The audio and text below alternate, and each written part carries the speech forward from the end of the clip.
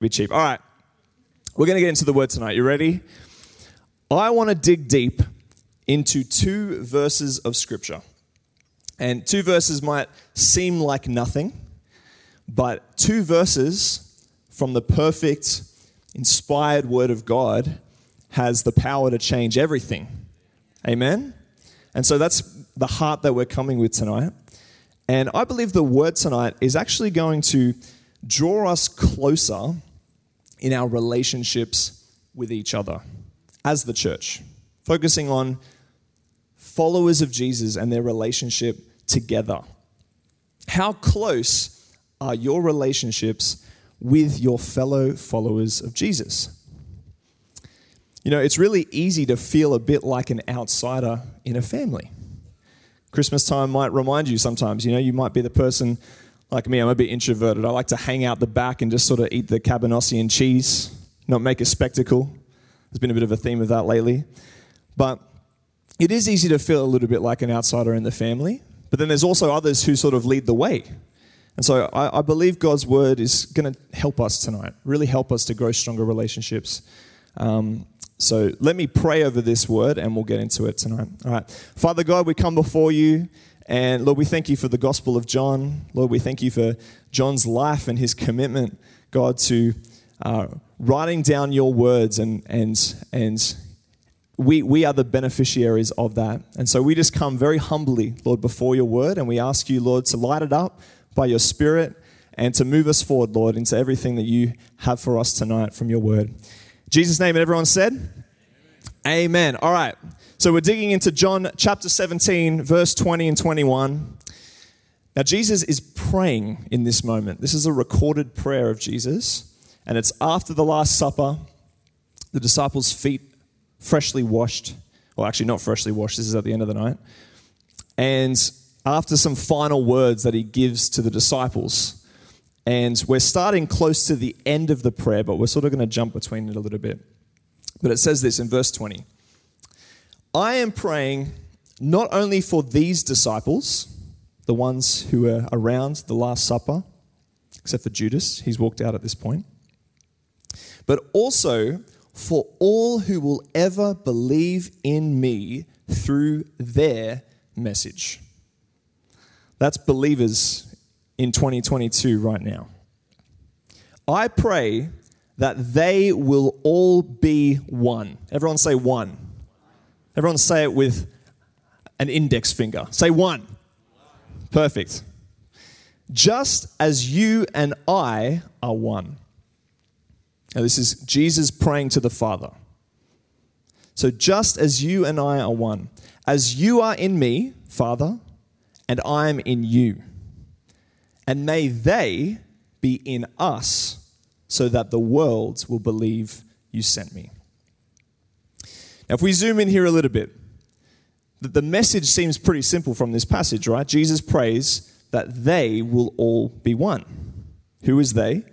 Well, the disciples first of all, and then the future disciples, both now and future.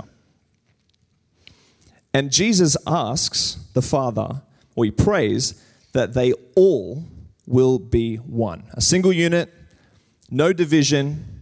Just like the number 1 means one, although we have an example of 3 meaning one in the Trinity, Father, Son, Holy Spirit, 3 but 1, right? If you follow the Rugby League World Cup, you know, Samoa, a team of amazingly awesome, talented athletes, but one team, yeah? Many, one, my body, many parts, big nose, long lanky arms, but yet one body, Matt, all working together. Now, at this moment, the disciples did have the opportunity to divide. Judas has left the building. Some could have gone with him, but Judas wasn't part of them. He's out of the picture. They remained one at that moment. So, very simply, we're learning from this passage tonight in God's word that oneness between disciples is God's will. Oneness between disciples is God's will. Simple message, but what does oneness look like? Well, Jesus tells us in verse 21. He says, just as you and I are one, so we've got an example here, we've got a model, as you are in me and I am in you. Now there's a type of unity here, and it looks like the unity between Father God and Son Jesus. Now stick with me, because we're diving deep down the ocean, to the depths of the ocean, and we're going to pick up treasure down there. Lost city of Atlantis, okay? You got to follow the thread, okay? So you with me so far? Okay, there's a type of unity, Father God and Son Jesus. We've got the example. We've got to look into Scripture to find it. We know that not all unity looks the same, okay? Your human relationships, the way that you express your friendship. Now, being a youth pastor, I see some very unusual ways that teenagers express love to each other through unusual methods. Things saying it looks like it's violence, but actually it's love, okay? So we know that unity can look in many different ways, but what does Father and Son unity look like? Now you might think of dad helping his son with the bike, that example, but we've got to look a little bit earlier in John to see what this looks like a bit better. So John 17, it's actually known as, a few different things in tradition. The farewell prayer of Jesus and the high priestly prayer of Jesus. And both names actually work because the farewell prayer is the final moments before Jesus is going to be arrested and crucified. So farewell prayer, this is the final prayer that we see. The high priestly prayer works because, as Jeremiah was describing with the communion talk, Jesus' death is the final high priestly act. Okay, his death actually pays for all the sin of the world, just like the high priest did once a year under the old covenant. And I know I'm spitting facts at you and you're going, okay, how is this all going to come together? But this is essential to understanding the type of oneness Jesus is talking about here. Okay? So we're going to jump back 20 verses to the start of John 17. And we're really looking to ask, what does this unity look like? What does unity between Father and Son look like? Because that is the kind of unity that God wants between his followers. Okay? Are you with me? You're not comatose right now, are you? You're here? Let's do it. All right. Here we go. Verse 1, it says this. After saying all these things, you're going to have to go back and read John 16 to see that, but he's talking to his disciples about the Spirit coming, that wars and famines are going to come, a whole bunch of different things. After saying all these things to the disciples, Jesus looked up to heaven and said, Father, the hour has come. Glorify your Son so he can give glory back to you. For you have given him authority over everyone. He gives eternal life to each one you have given him. And this is the way to eternal life, to know you, the only true God, and Jesus Christ, the one you sent to earth. I brought glory to you here on earth by completing the work you gave me to do. Now, Father, bring me into the glory we shared before the world began.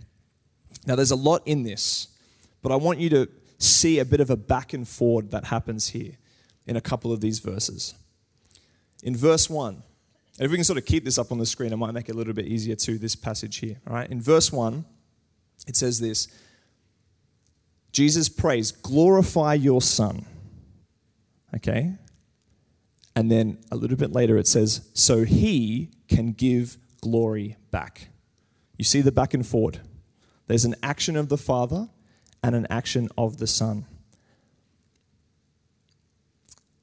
Now, how is Jesus about to be glorified? Well, Jesus was about to be glorified. Think of winning a championship, right? We give glory, to those who win something, okay? Jesus is about to be glorified through death on a cross. It's an unusual kind of glory. But the cross was God's answer to this prayer. Right? This is about to happen.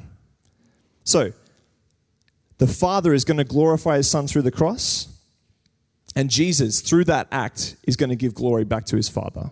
It's mutual, right? Verse 2, give your Son authority, the Father's act, so he can give eternal life to each one you have given him.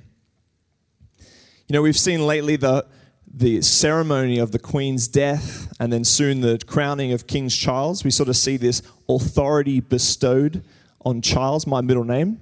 I think I'm actually partly named after the line of the English throne. My mum's a very passionate royal as an English citizen. But you thought King Charles had an awesome ceremony. Jesus' resurrection was a crowning of the authority over life and death. So he's glorified through death, and then he's given authority through his resurrection, the power over life and death. And so there's this exchange that happens, and he grants eternal life to all those who are his through faith. There's a back and forward exchange here between the work of the Father and the work of the Son. Do you see it yet? Do you see the Father and Son working together? Well, probably not. I'm going to keep digging. All right, stick with me here. In verse 5, Jesus says, Father, bring me into your glory. Bring me into the glory we shared before the world began. Now, what is he talking about here? Well, if you were to read John from cover to cover, from chapter 1 to chapter 21, this phrase here would actually really stand out to you, because right at the start of the book, it says this in verse 3 of chapter 1. God created everything through him, and nothing was created except through him. The Word, which is Jesus, gave life to everything that was created, and his life brought light to everyone. God speaks creation, the Son acts, brings it about. The Son speaks, glorify your Son, and God acts. He comes through. He does it. So, that's a whole lot of theological stuff here. But what does this mean for oneness between followers of Jesus? Right? What does this mean? This, just as I'm in you and you are in me, so that they will be one together. What does that actually mean? Right? I don't think it's just a let's just keep the peace kind of unity, like we're in each other's atmosphere, but we don't really, It's more of a let's die for the sake of each other unity. I'm going to say that they will all be one, just as you and I are oneness. And I keep doing this because I see oneness like this. So if I'm doing that, I'm not doing a ninja thing. I realize I just picked up on myself, okay? I'm not praying. When I say oneness, I'm doing a hand action. So I want you to remember that, okay? But the they will all be one, just as you and I are oneness, is a mutual surrendering to each other. It's a mutual surrendering to each other. It's why Jesus says in John 15, there is no greater love than to lay down one's life for one's friends. It's why Jesus commands in Matthew 16, if any of you wants to be my follower, you must give up your own way, surrender, take up your cross, and follow me. Just as a relationship with God is actually defined by surrender. Now, this is what happens when you follow Jesus. You don't just keep doing what you're doing and add Jesus into your life. The call is to actually completely surrender your life over to God and follow him. This mutual surrender, okay? Just as a relationship with God is defined by surrender, with Jesus surrendering his will for the Father's will, and his life for our eternal life, and with us now surrendering our will for the Father's will and our life for his eternal life, so too should relationships between followers of Jesus be defined by surrender. Defined by surrender. Not just peace, not just love, not just grace, not even submission, really. Those are all fruits, but the foundation is a surrendered life to each other. This is just as you and I are oneness. All right. So, that's a big call. But let's ask God right now, in our relationships between our Christian brothers and sisters, what needs to die? What do you need to give up? What is the thing that has happened where we need to both wave the white flag and say, that's over. It's done. I forget it. Young people, what has that person done that makes your blood boil or makes you every time you see him? But right now through his word, Jesus is calling you to surrender it. Whatever it is, to surrender it for the sake of oneness. For those who are married, you know, Christian marriage is the greatest example of this. It's the design of it. The Bible teaches that you will leave your father and mother, and the two shall become one. What has gotten in the way of oneness? Unfaithfulness, lack of love, lack of care, the pressures of this world, the pressures of kids. I hear Asher saying amen somewhere. Fear, communication breakdown. No amount of sin can stop you from surrendering again to each other and beginning again a pursuit of oneness with each other. Now, I've been particularly challenged by this, okay, because I think there's at least from my understanding of marriage, I've always thought of the goal of marriage to be faithfulness, and even the goal of marriage to be love, right? That's makes a lot of sense. I hope that there's faithfulness, and I hope that there's love in the marriages that are in this room. But how many know that the moment that faithfulness is broken, it's done? And to remain faithful, you have to start again, basically. Otherwise, there's unfaithfulness that's there. But actually, what we see as the example of marriage in the Bible is that a pursuit of oneness is the mark of a Christian marriage. Where, can you see how you can go back and forward between unity? Where even if there is unfaithfulness, okay, you can still overcome that by surrendering and forgiving like Jesus forgives, and pursue that oneness with each other. There's a pursuit of oneness that can happen. And that picture of oneness is what Jesus is teaching us here in John 17.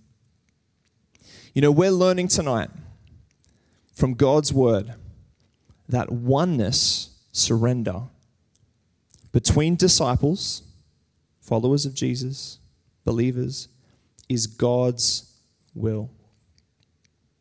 And I believe the word tonight is encouraging us to reconcile, to become one again if we are not one, and to pursue it more than we pursue anything else.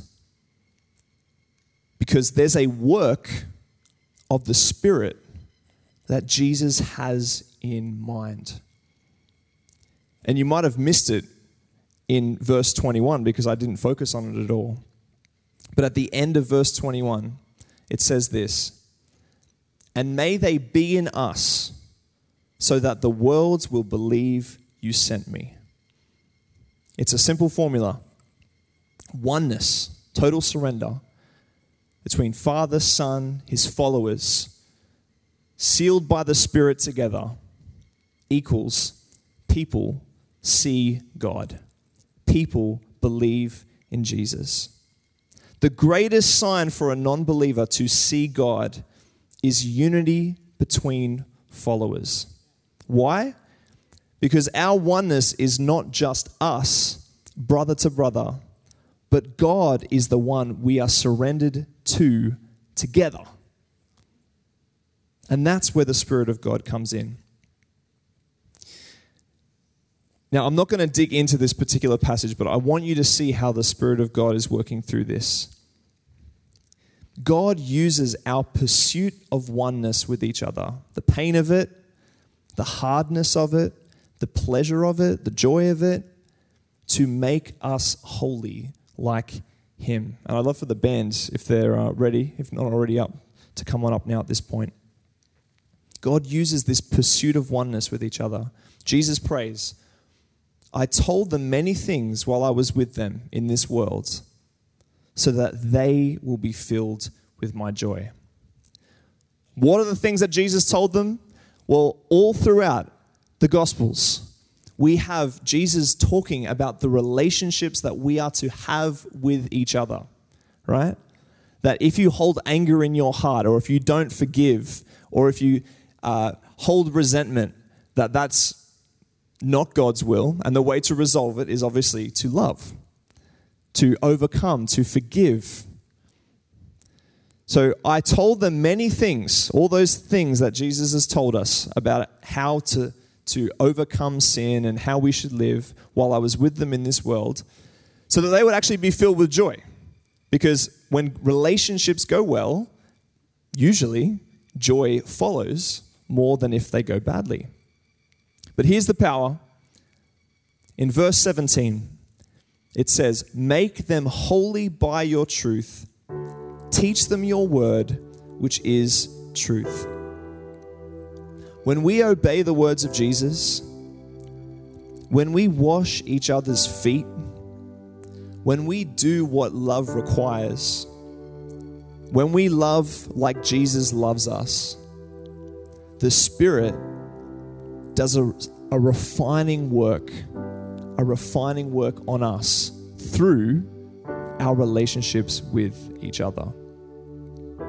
We go from two sinners who can't get along or can't figure it out to one made in the image and perfected in the image of His Son, believers. Oneness, unity. And the oneness means the world will know Jesus and will know the Father loves them. In verse 22, I have given them the glory you gave me, so they may be one as we are one. I am in them and you are in me. May they experience such perfect unity that the world would know you sent me and that you love them as much as you love me. So in a moment, we're going to keep worshiping, but I'd love actually for each of us just to stand wherever we are right now. And my heart behind this word is this. Well, I think it's the heart of the passage itself, is that there are so many things that can happen in relationships that cause us to be disunified from each other. But when we come together as the church, both young, old, in between, I don't know, you define old, okay? We have an opportunity to unite again. Just like when we walk into this building and we come from our different homes, you know, our own little kingdoms, the things that we're doing, and we come together in the church, it's a symbolic act of we want to be one together. We want to overcome the things that can separate us because we need to, because that's how God works through His church. That's how God's love is shown. So I'm going to pray a prayer, and I'm actually going to minister a little bit. And I'm going to ask the Holy Spirit maybe to reveal some things that have happened in our lives, or some frictions that we have amongst fellow believers, or some challenges that we might have with leadership, or challenges that a leader might have with somebody else in terms of whatever's happened in the past. I don't know. But I'm really praying that you've caught the heart here that Jesus wants us to be one. So let me just invite you all to close your eyes right now, open up your ears, open up your heart, and let's let the Spirit just move a little bit in this moment. Father God, Lord, we've come before your precious word, Lord, and we've seen that oneness is your will. Lord, you want your followers to be one, just as you and the Father are one.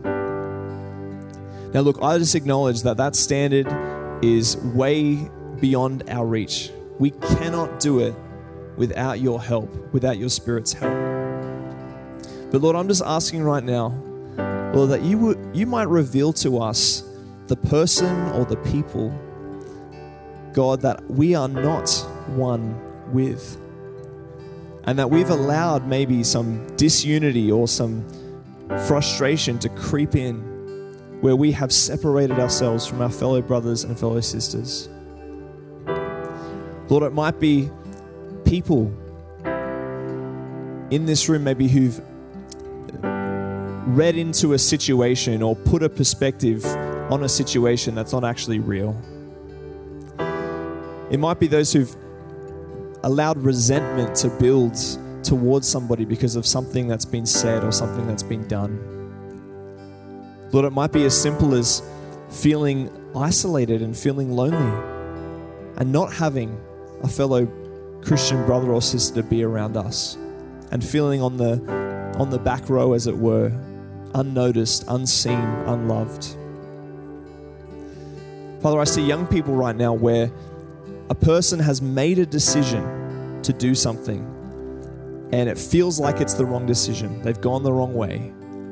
And they're holding in their hearts a sense of bitterness for what's happened. And they're unable to figure out how to move forward. Lord, we know from your word that you want us to have close, deep relationships with each other.